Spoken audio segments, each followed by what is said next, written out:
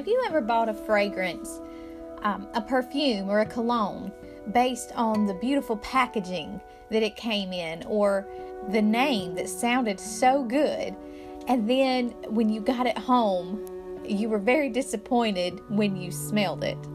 I've done that so many times, in fact, that now, unless I have sprayed the tester and worn it for at least an hour and still like it, I won't buy it. I remember many years ago, a new fragrance came out called White Diamonds, and the packaging was beautiful, and it sounded like it should smell exquisite. Well, exquisite wasn't quite the word I would use, and I don't mean this in an offensive way, but it was the strongest smelling old lady perfume I had ever smelled. And I threw away $150 worth of perfume because I didn't want anybody to smell like that. And $150, it's just a drop in the bucket compared to what one lady spent on perfume. Mary of Bethany, the sister of Lazarus and Martha, had a container of very costly ointment or perfume. In today's terms, it would be worth probably $50,000. I'm not a Bible scholar. I don't claim to be, but I will share with you guys some personal observation I've noted in my own studies. I can't prove them, it's just a little reading between the lines, if you will. Mary, Martha, and Lazarus are all siblings that live together. Their spouses are not mentioned, which leads me to believe either they are widowed or they never married. And even if they're widowed, there's no mention of their children, so I assume they had no one to carry on their name. What we know about Mary is that when Jesus was in their home, y'all probably remember this story, Mary chose to sit at his feet rather than bustle around the kitchen, and she prioritized time with him over being slandered by her do-gooder sister cleaning up the kitchen. Her sister Martha called her out on it. Martha went on to tattletale to Jesus and tell him, Jesus, the King of Glory, she went to tattletale to him to make her sister go do the dishes. But we see in his response that Mary's heart was in the right place. I will probably repeat this several times in the next few minutes, but it's worth noting, friends, that even those close to you will misunderstand your motives at times. They will get frustrated because you don't serve the Lord in the same capacity that they do. Draw comfort from the response of Jesus, that he looks at the heart and he sees that you have chosen the good thing. Another thing worth noting is that in this place and time and culture, Lazarus was the security for Mary and Martha.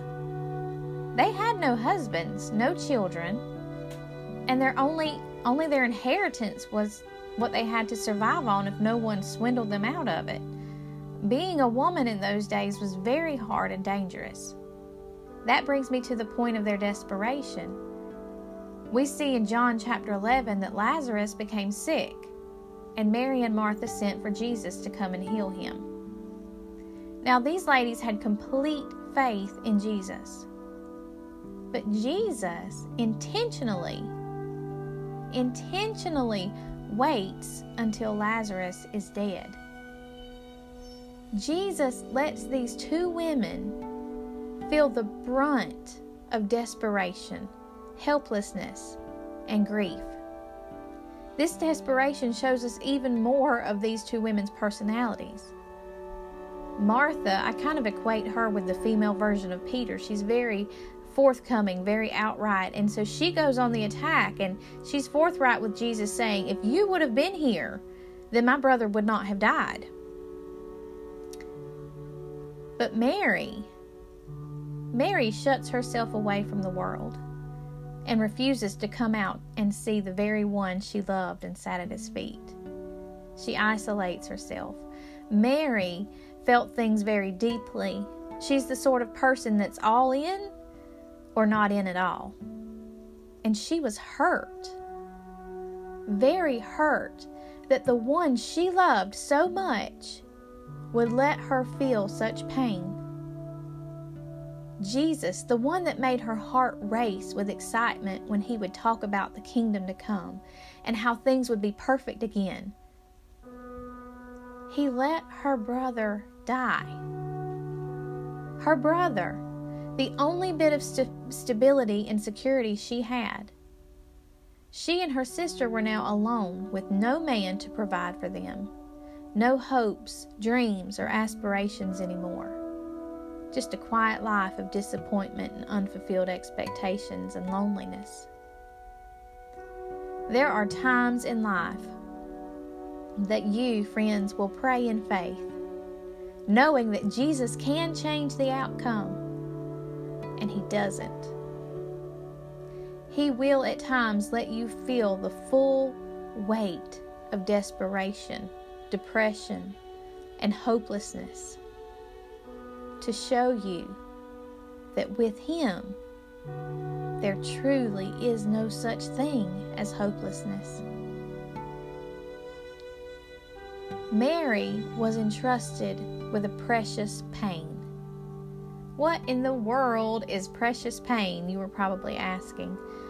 Precious pain is a pain that you carry that no one else understands.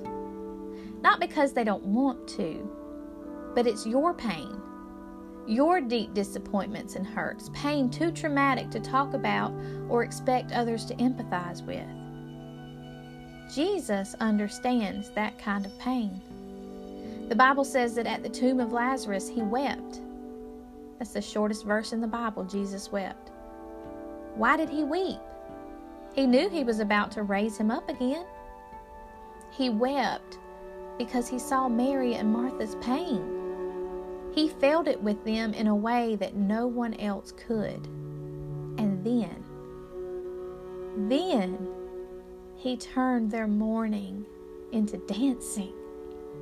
He called Lazarus back to life. He replaced that precious pain with a precious praise.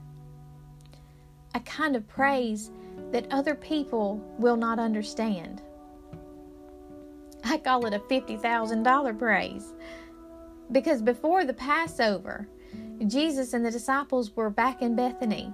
And once again, Martha is serving, but Mary went and got her most valuable and prized possession. And she lavished it upon Jesus. She didn't get a dab to anoint him. She broke the whole thing. She gave every last drop of goodness to him. She wiped his feet with her hair. She humbled herself. The Bible says that a woman's glory is her hair. So in essence, Mary used her glory, the best thing that she had, her glory, to wipe his feet. The disciples were indignant at the expense that she lavished on her king.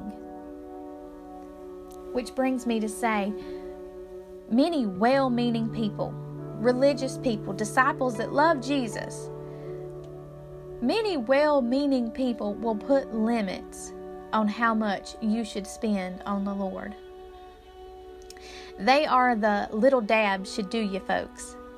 They don't understand why you volunteer so much time at church, why you go to every service, why you stay after to clean, why you answer and return calls for prayer, why you have to be extravagant in your worship, why you can't just lighten up a little bit and forget about the Jesus stuff for a while. Well, listen, if they couldn't understand your precious pain, they certainly will not understand your precious praise. Your praise is a costly ointment, a perfume that you pour out before your Savior. It is yours and yours alone to give.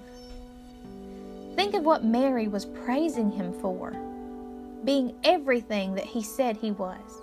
He gave her back her brother, her life, and her security, knowing that in the future, no matter what happened, she would always be taken care of. Don't we as Christians have the same things to praise him for? Shouldn't we be thrilled that we will see our loved ones again and that nothing can separate us from the love of God? He will never leave us, never forsake us. Friends, break your box. Break your box and give Him every last drop of precious praise that you have. He is worthy.